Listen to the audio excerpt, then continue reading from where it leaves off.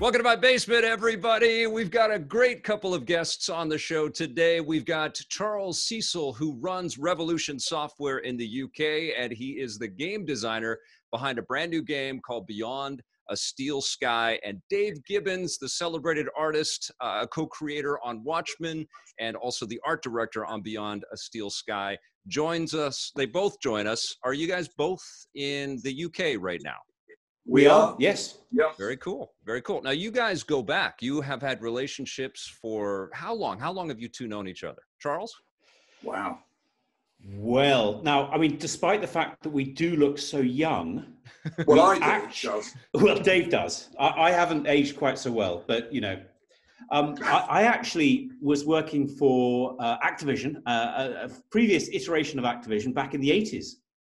And which seems so long ago, but it was just the other day. And we were interested in licensing Watchmen, so I got hold of Dave, and it turned out that we couldn't for whatever reason. But then when I founded Revolution in 1990, we started writing a game, Beneath the Steel Sky, from about 1992, 1993. And I thought, you know, we loved, obviously, Watchmen. We loved the idea of, in theory, working with Dave. I reached out and was absolutely blown away when he kind of accepted the opportunity to partner with us on this game. And, you know, we'd love the idea of including a sort of comic aspect of it, a comic book aspect of it. And it was great. And Dave, over to you. Yeah, well, my son had been a gamer really since he could walk, and I'd always been kind of intrigued by video games, and I was really happy to talk to Charles. And I think from the very beginning, Charles and I got on very well together. And it became apparent to me that actually creating a video game was not that much different than creating a comic, you know. And I think the real parallel was that I'd spent my adolescence sitting in my room drawing comics, hoping that one day I could become a comic artist, whereas Charles and his crew had sat in their bedrooms writing games in the hope that one day they could do it for real. So we felt like very kindred spirits. And one of the things I've always loved in the comics I've done is the collaboration. If you're lucky enough to work with a good writer or a good editor, you know, that's where the real joy comes. And I found that we really, really gelled very well and enjoyed working on the game together. And it never really felt like work. It just felt like having fun and coming up with amusing stuff. So that was what really got me in there. In the early days, Dave was a cheap date. Was he?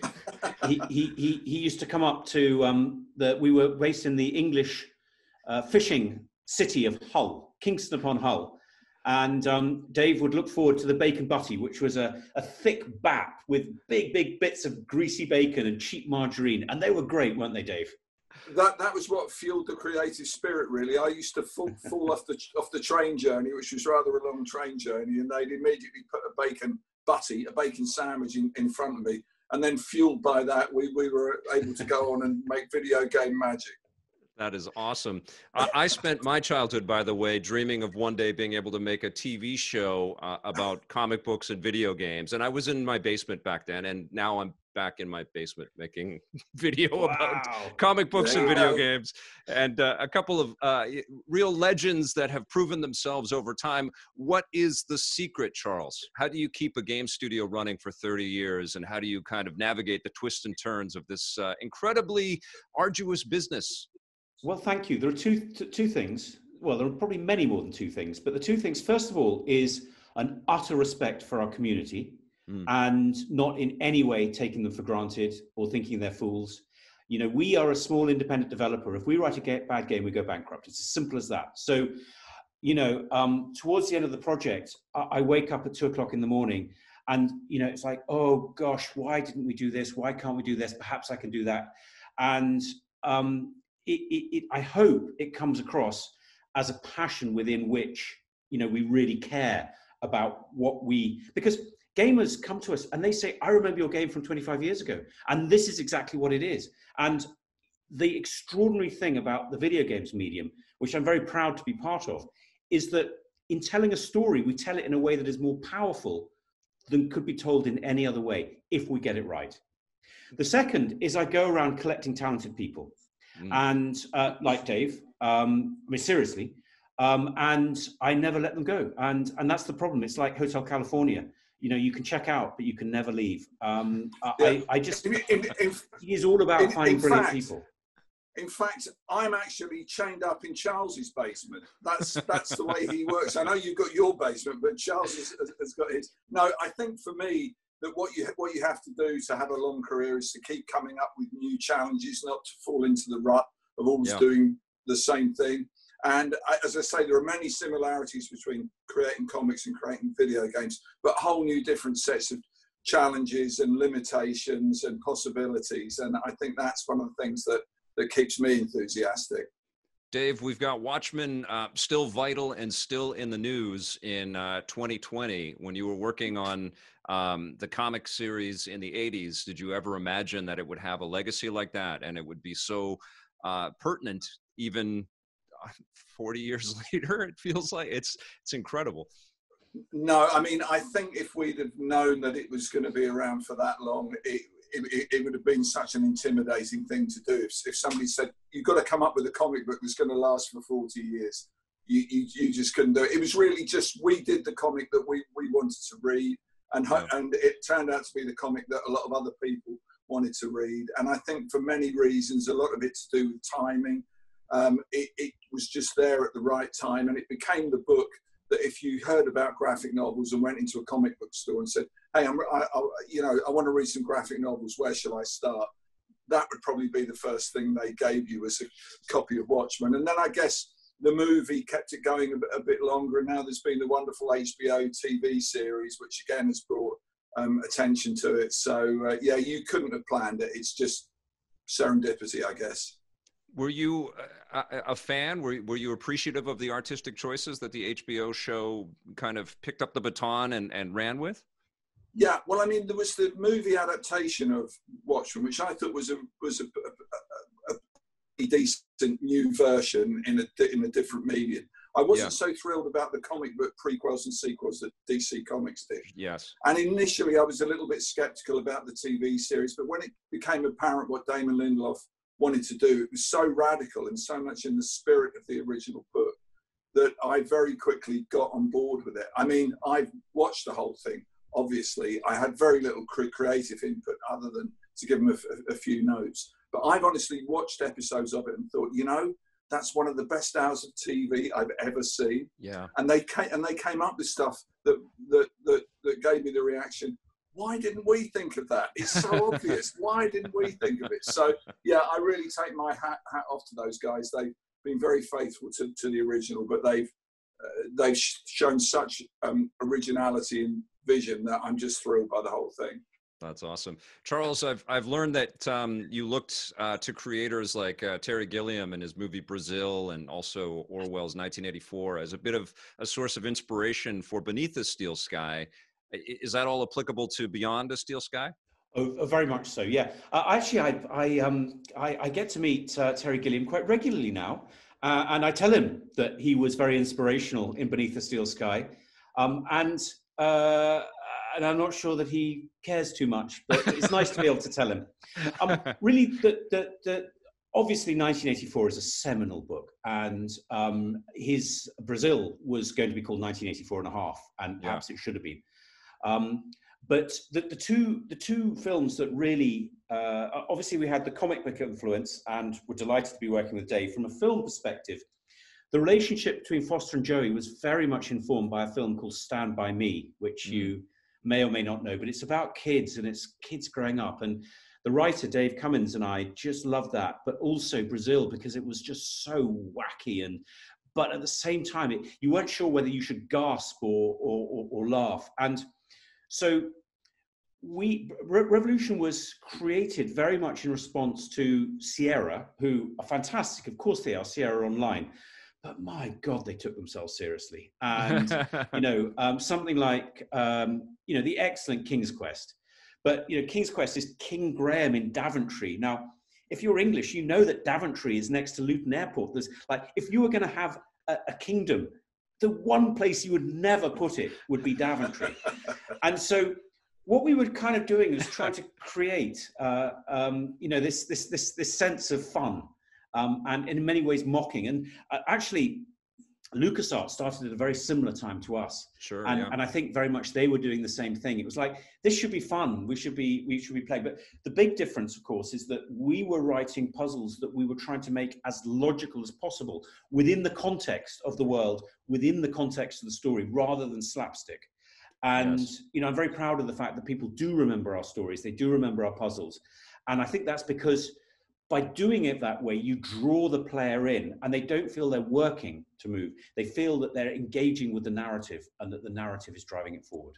And is it that same kind of design philosophy that you're applying to Beyond Steel Sky, or has the technology allowed you to branch off in a bunch of new ways that you'd never tried before? Well, in many ways, we're going back to what we did originally, which was this idea of trying to transcend just the point and click adventure. So Beyond the Steel Sky is unashamedly an adventure, but it sits above what the difficulty in writing adventure games is that you have the inventory, you have characters that you can talk to, you have hotspots, and there aren't that many permutations. So you can go down one of two ways. You can think really hard about the puzzles and the logic, or you can put slapstick puzzles in. And we were very much going for the serious story with humorous characters that went beyond. So a puzzle that I was very proud of from the original game was that there's a Yorkshireman. I'm in York in Yorkshire. So why we are so rude about Yorkshiremen in our games, I have no idea. I hope that nobody notices. But he was very proud of the fact that he had a coat made out of the last beavers in the world and that they were now extinct. And, so that was the sort of ludicrousness of it. But what he did was he wandered around the world responding to that world, and that world could be subverted by the player character. So in this particular puzzle that I remember so vividly, he would come out, he would put his card into an elevator. If the player had subverted the system and taken away his credit, he wouldn't go down, so therefore he would behave differently. And I felt that what would be interesting would be to explore how you could write a game that actually sat above a system where characters moved around the world responding to the subversion by the player. So, for example, very early on, you come across a drinks dispenser and you can hack into it, and there are three elements. If you have permission, it'll give you a drink. If you don't, then it'll politely refuse.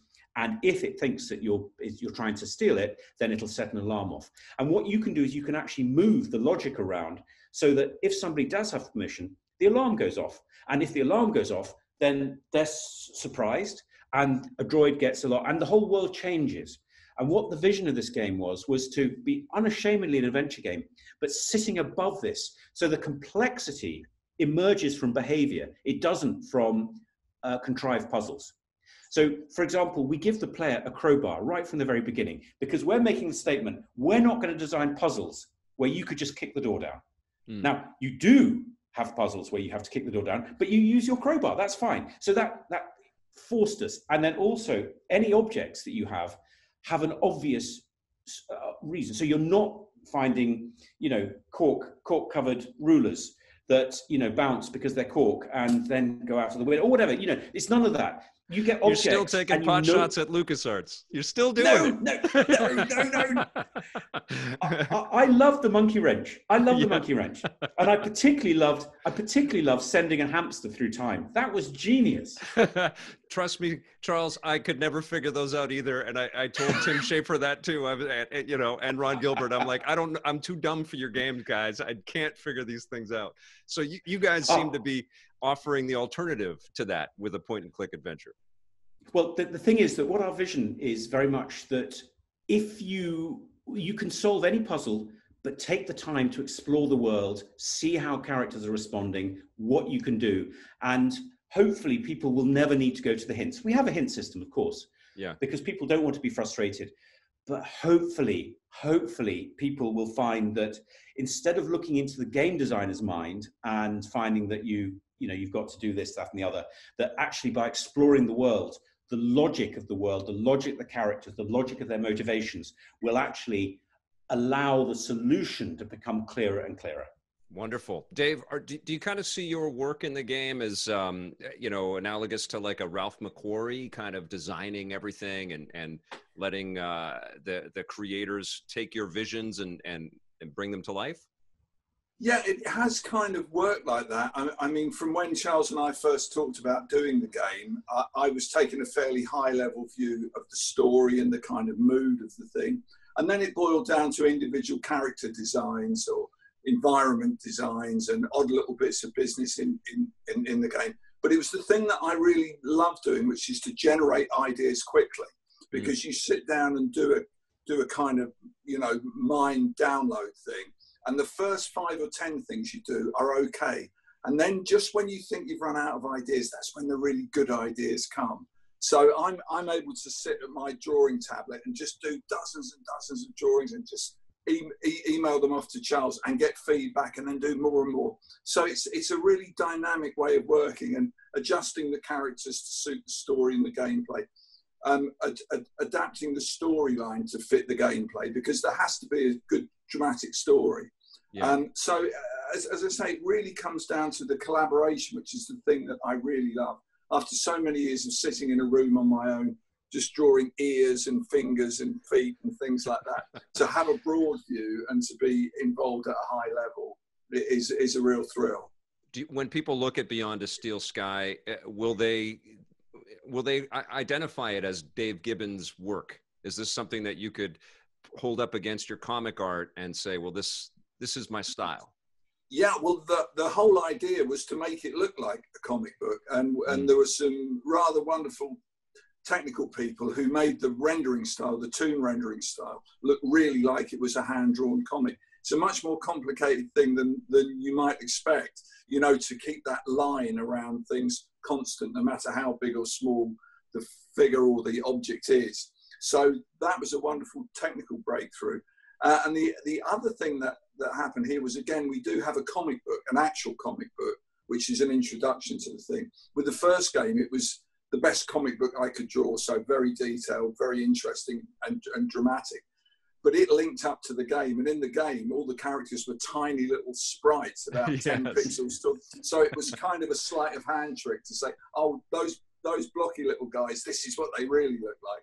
But in this game, we've actually been able to design the characters, put them in the game, and then draw the comic book based on how they appear in the game. So the whole thing feels kind of seamless. And the comic book is also a motion comic, which means that there's sound, there's spoken word, there's atmosphere.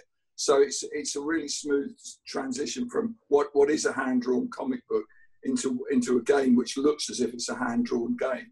And I think that hand-drawing feel gives it a lot of warmth and a lot of personality, rather than just being fairly bland, photorealistic CG rendering. It's got a kind of crackle to it and a texture that I think makes it look like a comic I've drawn, I guess. That's awesome. Charles, let's talk a little bit about working with Apple and making this a premiere on Apple Arcade. How did that all come together? And, what are your thoughts on Apple Arcade as a delivery system and as a way to get to gamers that may not think of video games in the traditional way? Let me answer that two ways. The first one is that at the end of the 90s, the adventure was effectively dead because publishers were not interested in supporting it. And the big breakthrough, and we actually closed the studio down for a few years. And then the big break came in 2008 when somebody from Apple UK phoned up, and we were just blown away that, this guy had phoned us up, and he said, I think your games might work really well on our platform. And we went, wow. So we produced Beneath the Steel Sky, which was at the mighty resolution of 320 by 200. Every pixel counts at that resolution. And by incredible good luck, the iPhone screen at that time for the first generation was 320/200. And then we brought Broken Sword across, and that was 640/480, which happened to be the size. I mean, it was incredible. And then Broken Sword 2 and Bren 5, and by the time we did Broken Sword 5, it was Retina, but we could produce games in Retina at that point. And I'd say to Apple, God, you guys are brilliant. You've kind of saved our lives. And they would say, you're helping our platform. Thank you. And there was this real mutual respect, which I just absolutely loved. So that's great. You know, we were talking to them one day, and you know, they mentioned in Top Secret that, you know, this subscription service was potentially coming along. And what I really loved about it is that on the App Store, you know, as you can appreciate, 90% 95% probably is free to play. We're a premium game at $5, and that probably represents 1% of the market. Yeah. And what is genius about Apple Arcade, particularly at $5 a month, is that all of it, from our perspective, is that all of those people that would never have considered, the 99% of people that would never have considered buying our game for $5, are now coming into the Apple Arcade ecosystem, and they will play our games, and hopefully they'll find that actually there is more than free to play, because this is a story that'll take you 12 hours to play, and then it's over. And obviously there's no in-game purchases. It's going back to what we've always done, because we've never really embraced free to play. So for us, it's a great opportunity. That's wonderful. Yeah, I'm of the mind that games should have value, and they should be developed with an idea that they should cost something. But I recognize that market conditions are always going to shift and change, and we're on this subscription path now. Do you think that this is the future for video games in general? The sort of the Netflix kind of model of being able to access huge libraries like that? Yeah, absolutely. Yeah. Because I mean, when Tim Cook announced Apple Arcade, he was very impressive. He said, you know, the App Store is the biggest video game store in the world. So, you know, Apple have an enormous amount of clout. They've got, you know, an incredible name. And now, you know, this latest, or for the last couple of years, you know, the hardware is just extraordinary. And, you know, I'm really proud of how the game looks, particularly at a high end. And, you know, what if we can go back, if you don't mind me just sort of ranting slightly or going off topic, you know, what by adopting this sort of comic book look, you know, it looks great on big screens, because what you can do is you can look around the world, you can see what's important, you can see what hotspots, you know, are likely to be of relevance. But on a smaller screen, like an iPhone or a small iPad, it also works particularly well, because what you've got is you've got all that information crammed into a smaller area.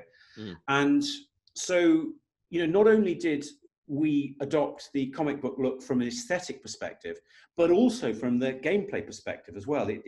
I'm really pleased with how it's turned out. That's wonderful. Dave, I know that working with Charles was maybe your introduction to crafting video games. I'm curious if you have stayed as a player, if it piqued your interest enough that you kept playing some games over the years. I have to be absolutely honest with you. It isn't my thing, but my son is a huge gamer. Him and his pals do a podcast in the UK, Big Red Barrel UK.